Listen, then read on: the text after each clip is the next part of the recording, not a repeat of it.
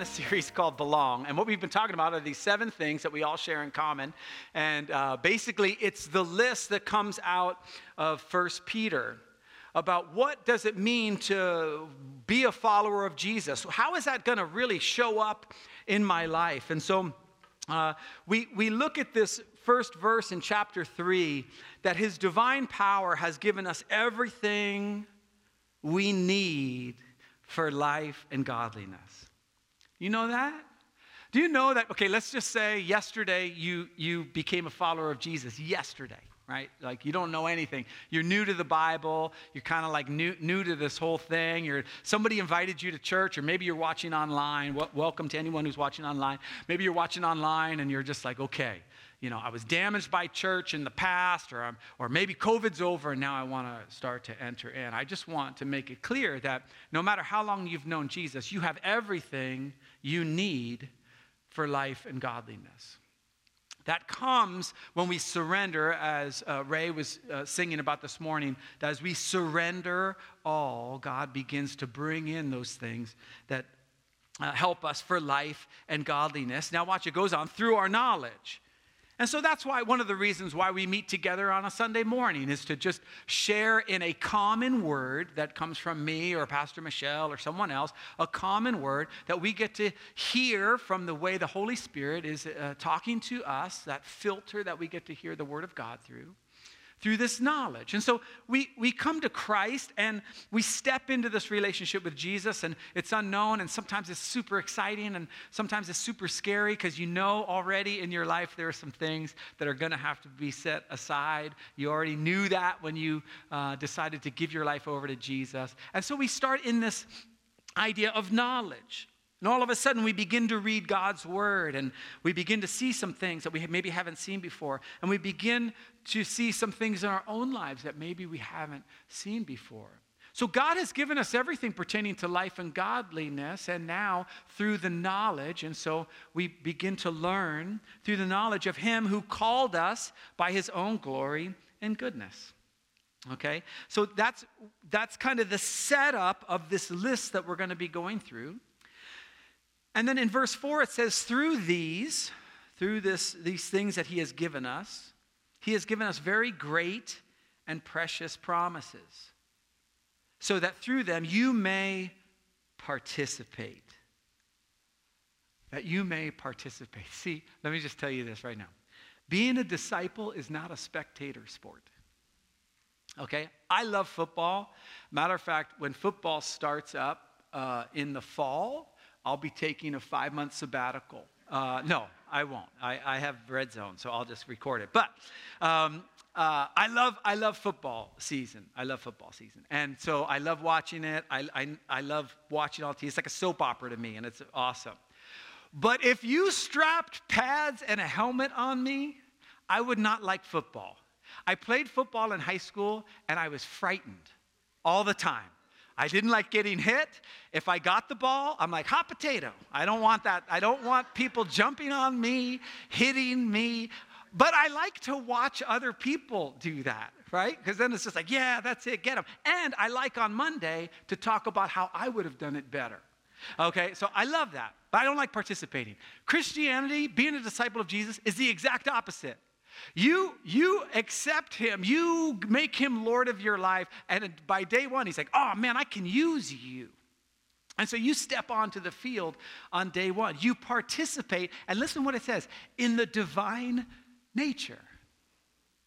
In other words, those things, those chains that are holding you back, those things that are maybe your family of origin and every generation, it's the same thing over and over and over again. And then Jesus comes in, and it's broken. He's given us everything pertaining to life and godliness through the knowledge of Him. And He's called you, and He's got these great and precious promises that you may participate in the divine nature and escape the corruption of the world caused by evil desires. And then it gives the list, which we're going to go back to. And then in verse 8, it says this: if you possess these qualities in increasing measure. In other words, this is so cool. You don't have to have everything all figured out in the beginning. If you're nervous about stepping into a relationship with Jesus or being part of a church or whatever because you're like, oh man, everybody's so spiritual. First of all, they're not. I know them all. And secondly, you're able to participate and you won't be ineffective. All Jesus is looking for is baby steps in your walk with Christ. Full surrender, like we sang about, no doubt. But he understands this process, that you may participate in the divine nature to keep you from being ineffective and unproductive in your knowledge of our Lord Jesus Christ. Now listen what he says. For this very reason, make every effort, here's the list, to add to your faith goodness. We talked about that week 1. And to goodness, knowledge.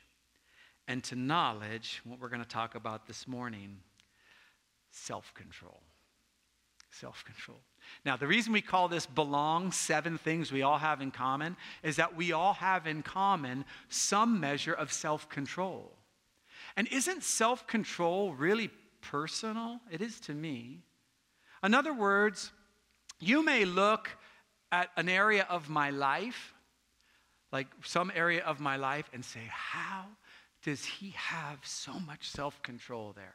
I posted on social media a pile of Reese's peanut butter cups, and they're really hard for me to not eat just one of.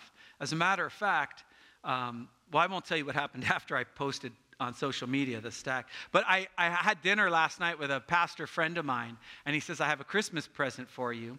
Long story. And so he gives me this bag, and it's filled with Reese's. And he says, I saw your social media. I wanted to tempt me? Wow, thanks, pastor. Okay, that's why we don't go to his church. We go to this church. Okay, no, I'm playing around. Self-control. So you might look at one area of my life and think, oh my goodness, I wish I had that self-control. But you don't know what's going on in here and in here, do you?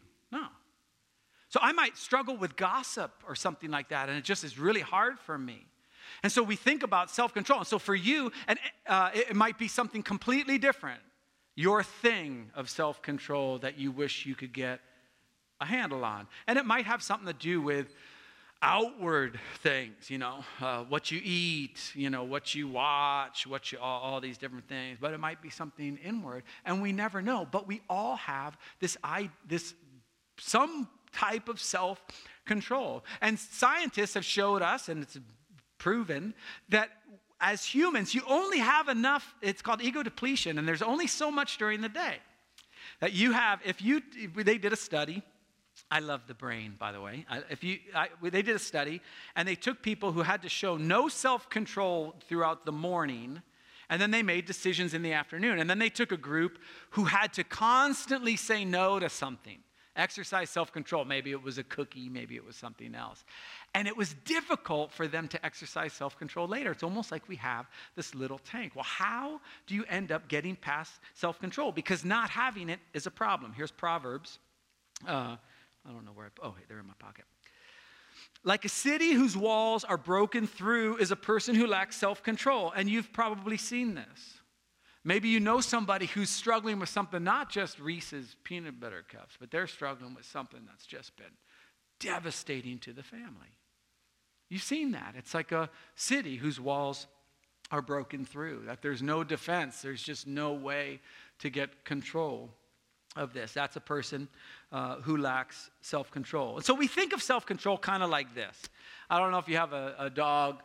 Cats have no self-control, but I don't know why you'd have a cat. But the dogs, I don't know if you've ever taught your dog how to do this. I taught my dog how to do this, 2 dogs ago. I've given up for my current dog. But we think about this, right? There it is in front of me, whatever it is, the thing, and it's like, oh man, I just got to wait it out. I just got to, how do I get past this? Maybe you're someone who your problem with self-control is on the internet. Maybe you said to yourself, I'm going to stay off Instagram, okay? And so you've deleted off your phone.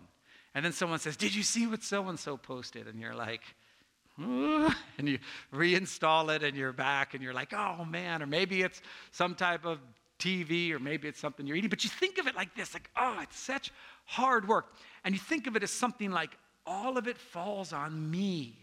That's where the self part comes from. Sometimes you think about something like this, I'm just going to tough it out, right? Success kid. But we found a picture of my son.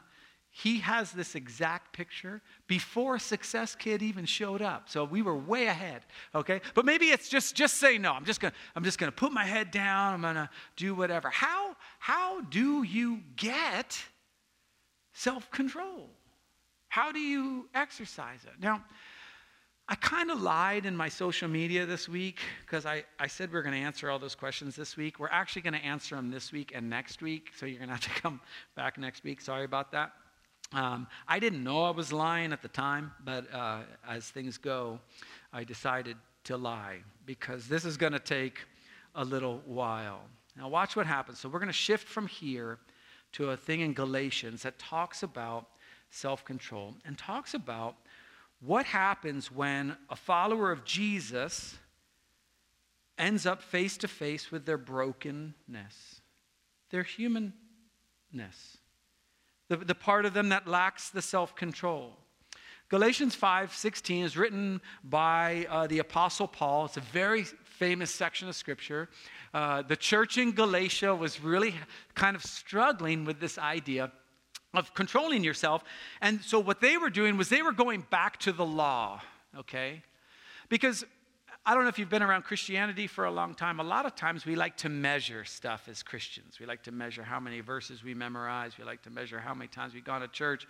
We like to measure how long our quiet times are, blah, blah, blah, all this stuff. We like to measure stuff. And so what Paul was saying to this church in Galatia, he's talking about all this grace that you have, that it doesn't have to be about the law, about ticking things off. And so he's talking to the church in Galatia, and he says, so I say, walk by the Spirit, and you will not gratify the desires of the flesh. And so all of a sudden, you begin to get this hint of maybe one of the secrets of self-control.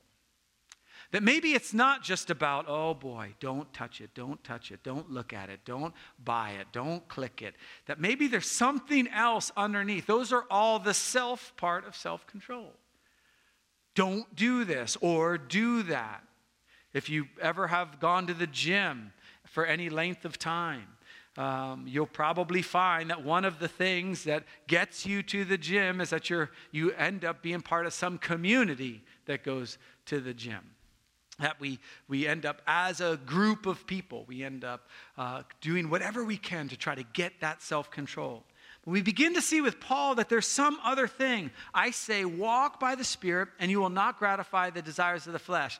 Now, this is really cool because what Paul then does is he just starts giving another list, like Peter did in 1 Peter, of some of the things that you'll see in your own life if you see you're walking by the flesh. And here they are. He says, for the flesh is what is contrary to the Spirit, and the Spirit what is contrary to the flesh. So you've got this idea that they're in conflict with each other, which Paul, what do you know, says they are in conflict with each other, so that you do not do whatever you want.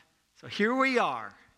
Paul's teed up this thing. Oh man, that's self-control. Not doing whatever I want. What's the key, Paul? Well, he goes on. He says, if you are led by the Spirit, you are not under the law. So we begin to see the beginning of this mystery of self-control, that there's something about being led by the Spirit. So maybe self-control isn't just sitting with a treat on your nose, waiting for someone to say, okay.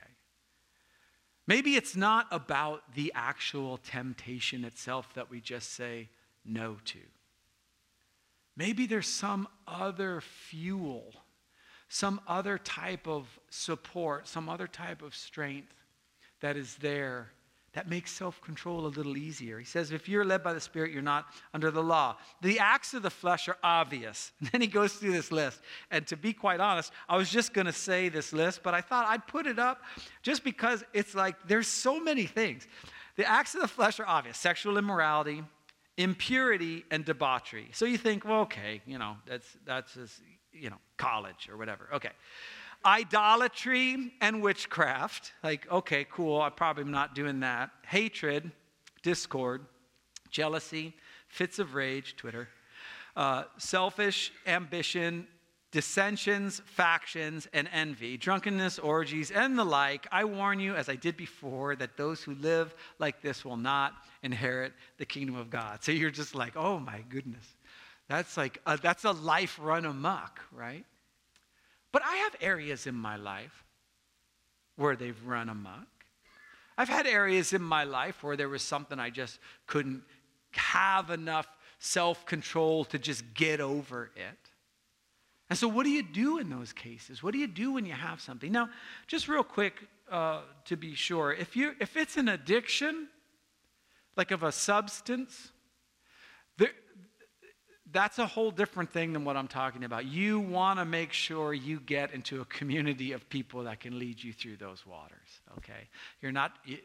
It's very difficult to pray your way out of a substance addiction, okay? And there's plenty of resources, and if you need any help in any of that, let me know. We can get you help for that. So oftentimes when we talk about self-control, we're talking about like, oh man, well, I'm not X. Oh, I don't take Y. I don't drink Z, right? But that's not what Paul's talking about. Paul's talking about those things of the heart. He goes on and he says this, but the fruit of the Spirit. In other words, how do we know if we're walking in step with the Spirit? How do we know if we're walking in the Spirit? There's going to be this manifestation in our lives of becoming more like Jesus. But the fruit of the Spirit is love. It's interesting. The list in 1 Peter ends with love. This one starts with love. It doesn't matter. In our Western minds, we tend to think very linear. This wasn't written to a Western mind, and so there's no hierarchy, although 1 Peter does make a pretty good hierarchy. But the fruit of the Spirit is love, joy, peace, patience, kindness, goodness, faithfulness, gentleness, and self-control. In other words, there's something about self-control that's more than just putting the treat on your nose and just waiting it out and sweating it out. There's some other part of it. We're going to be talking about the how-to next week because we're going to be talking about perseverance next week. And so there'll be some really great things you can take into your week for next week. But this is what it looks like to be in step with Jesus. This is a great litmus test to see, am I becoming more like Jesus or not? And so you would ask yourself, how's my love? Am I loving those who are other? Can I love a Republican? Can I love a Democrat? I know all the Republicans are like, what? I know, I get it. Our church is half and half, so I like making fun of both. Right? Can you love a Republican? Can you love a Democrat? Can you love, other? Those who don't look like us, those who don't sound like us. Can we love them? What about joy? How's joy been? As I go through COVID and we get done and I look back and I'm constantly giving myself grades for how I handled things. I would say I handled COVID like a D+. I passed, okay? I passed. But it wasn't so much joy, peace, patience, kindness, goodness, finally self-control. The Bible says above those things, against those things, there is no law. In other words, as Paul begins to talk to this church in Galatia and talk to those who are either watching online or are here, there's this manifestation of the Holy Spirit that comes when we begin to follow him. And the outcome will be self-control. So if I don't have self-control in my life, it is an indication for me that I'm not walking in step with the Spirit of God. That I'm beginning to look for some type of fulfillment, some type of escape maybe, some type of valuation for myself that's outside of what Christ died on the cross for. The fact is that our value comes from the fact that we are created in the image of God. And what's really cool about being created in the image of God is he uses all kinds of paint jobs. Right? We all have different paint jobs. We all have different body types. We all have different gender. We're kind of going through. And he says, love, joy, peace, patience, kindness, goodness, faithfulness, gentleness, self-control. Those things are all manifestations of what happens when we walk in the Spirit. So if I don't have self-control, it's an indication that there's some change I need to make, not to try harder, but to walk in step with the Spirit.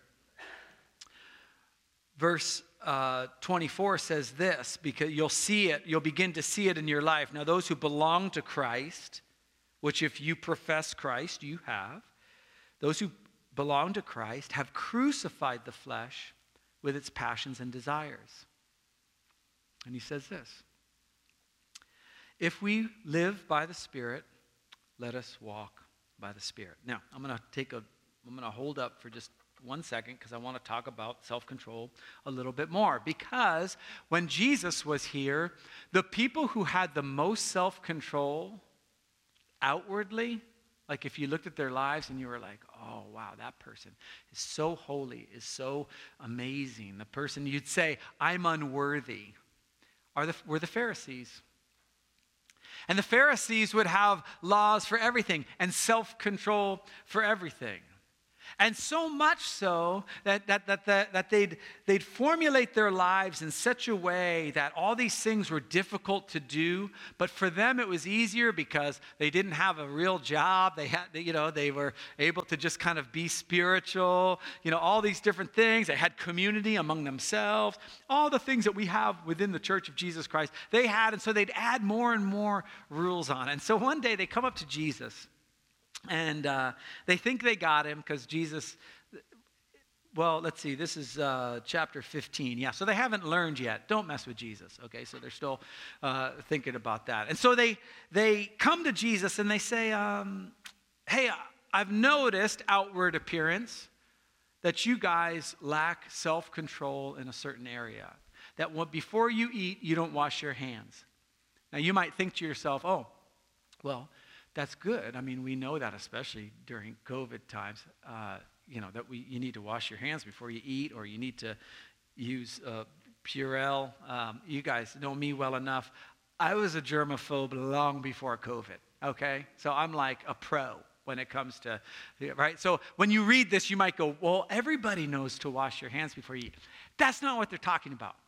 They're not talking about washing your hands so that your hands are clean. This was a ceremonial washing. Because the idea, what God had set up in the Old Testament was, hey, priest, if you're a priest, you better be ready to do your job at any time.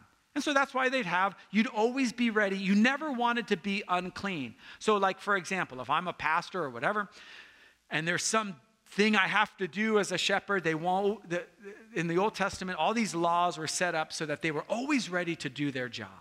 That was the idea. God wanted them to be serving the people of God anytime they needed to. So to be clean, not to be unclean. That was the whole idea. But they had added on these ceremonial washings that had to happen. And so when they see Jesus, they say, even in there when you look at it in Matthew chapter 15, why do you ignore the tradition of the elders? The tradition of the elders. In other words, it's not even scriptural. It's just this thing they've added. And so as we walk in the Spirit, what we're going to find with each other is that the Holy Spirit may be talking to you in an area of self-control that he's not talking to me about. You can imagine if I had a struggle or something like we'll use the Reese's peanut butter cups, which are on my desk. And if it's like, man, bro, you can't have even one of those things, or you're going to eat like 15, and you're going to get sick, and it's going to mess you up. And so all of a sudden, I declare Reese's peanut butter cups are evil, and we are not going to eat them. What am I doing? I'm projecting what the Holy Spirit is talking to me about onto you. And this is exactly what the Pharisees were going. So Jesus says this. He says, why do you take what God really wants, what the Holy Spirit is really telling you to do, and you don't do that? In other words, they were hiding behind these little self-control things and missing the actual heart of the matter. So when we think to ourselves about what's an area of my life that needs self-control, the second question we have to ask ourselves is, how can I invite the Holy Spirit into this situation? How do I recast this situation into something where I can invite the Holy Spirit into it? That it's not just willpower, that it's not just my thing, but I invite the Holy Spirit each morning. Okay, Lord, I have got one day that I'm responsible for today. How do I move through that? And so he says to them, and why do you avoid what God would really have you do for the sake of your tradition? And so what they would do is this. It's really brilliant, actually. If you want to get out of stuff, the Pharisees are a good case study. You were supposed to take care of your folks as they aged. Back then, there wasn't no, Medicare and Medi-Cal and all that kind of stuff. The family would take care of the family, go figure, and that's how it was taken care of. And so what the Pharisees would do is they'd take all their assets and they'd say, we're giving it to the temple. All of our assets are going to the temple. But they made a little loophole that while you were alive, you got to use it however you wanted. So you could just say, like I could say, I'm giving all my assets to Living Spring, but I get to use them until I die, and then they're yours. But if my parents need anything, I just say, no, I'd love to help you out, but that's already been given to God. I already gave that to God, so I can't really give it to you. We can use it to go to Disneyland. I can use it for my family, but it's God's and you can't have it. And so Jesus says, why do you do that? You're not walking in step with the Spirit. You have this outward appearance of self-control, but in fact, your heart is far from where Jesus would have. What we're going to be talking about next week is how do we tap into this idea that we allow the Holy Spirit to begin to move, to begin to speak to us. That maybe the release of addiction, the release of chains, all those things don't happen in a typical way that we were thinking. It doesn't happen with just, I'm gonna not do it this time. You ever done that? You wake up in the morning and you say, today, I'm not gonna do it. And in the evening, you say, Lord, forgive me for doing that. Well, we're gonna talk about some really solid keys to how we move forward that as we talk about perseverance. But here's what Jesus says to him. These people honor me with their lips, but their hearts are far from me. They worship me in vain. Their teachings are merely human rules. And then he calls everyone together to kind of give it some weight. Jesus called the crowd to him and said, listen and understand. What goes into someone's mouth does not defile them, but what comes out of their mouth, that's what defiles them. That's where we need self-control. See, self-control really becomes heart control. It becomes walking in step with the Spirit as we go back a few slides. If we live by the Spirit, we will also walk by the Spirit. It doesn't do that. Anyway, does it come back? Sorry about that. For some reason, there we go, cool. If we live by the Spirit, let us also walk by the Spirit. Next week, as the worship band comes up, we're going to be talking about what does it look like to walk by the Spirit. In the list, it's called perseverance. And perseverance might, for you, feel like something difficult and like, oh man, perseverance. Perseverance equals something bad I have to get through. But we're going to see next week that that's not exactly what it's talking about. We're going to talk about what does it mean to walk through the Spirit. So here's my kind of, I guess, homework for this week is begin to talk to the Lord about what would you have me do? Because I can almost guarantee in a group like this that you know your area. Maybe you've been dealing with it for the rest of your life. Maybe you think you have to deal with it for the rest of your life, that you've been dealing with it your whole life. Whatever that is, maybe it's gossip, maybe it's a food thing, maybe it's just, kind of anxiety or where your brain comes. And so, as we kind of wrap up with this last song, I'd like you to go before God and say, Lord, where in my life have I been walking, maybe striving and trying and going again and again and again, and that's out of the step of where the Spirit would have us go.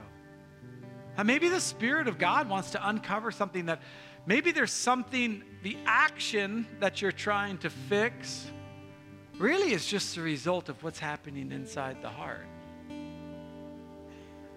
That what's going into you, how that's showing up, the actual, I've done this thing. That's not the problem. That's just an outward extension of how the Spirit of God would transform your heart. So we're going to take some time to just do one last song, and I'll pray for us. I'll come back up and share the blessing. But ask the Lord, not necessarily, Lord, how do I get over this one thing, but just, God, where do you need access in my life? That's all for this week. Where do you need access for my life? Because in the places where I've actually had victory, I've had to surrender. I've had to submit. I've had to make radical changes, but not on my own. All those have been with the support, with the strength, and with the presence of the Holy Spirit. Let me pray for us. Lord Jesus, we're so thankful that you love us, that when you called us to be a disciple, when you called us to follow after you, to become like you, you've granted us everything pertaining to life and godliness. And so now, God, between giving us everything between life and godliness and participating in the divine nature, Lord, that's where we find the movement of your Holy Spirit. So I pray that we would hear your voice, even now, to pick this thing that we're going to be moving forward with. Not to try harder, not to really commit this time, but to allow and invite your Holy Spirit to come so that we can walk in step, to not be ineffective or unproductive. In Jesus' name, amen. So next week we'll be talking about what are some of these tools, what are some of these things that the Holy Spirit can empower us to do in order to exercise self-control and to persevere. Because self-control isn't a talent, it's an outcome of being led by the Holy Spirit. We'll talk about that next week. So now, in the name of the Father and the Son and the Holy Spirit, I pray you would go in his strength, that you would go in his peace, and that you would go in his presence, and that you would be led by him. In Jesus' name, amen. Have a great week, and we will see you next week.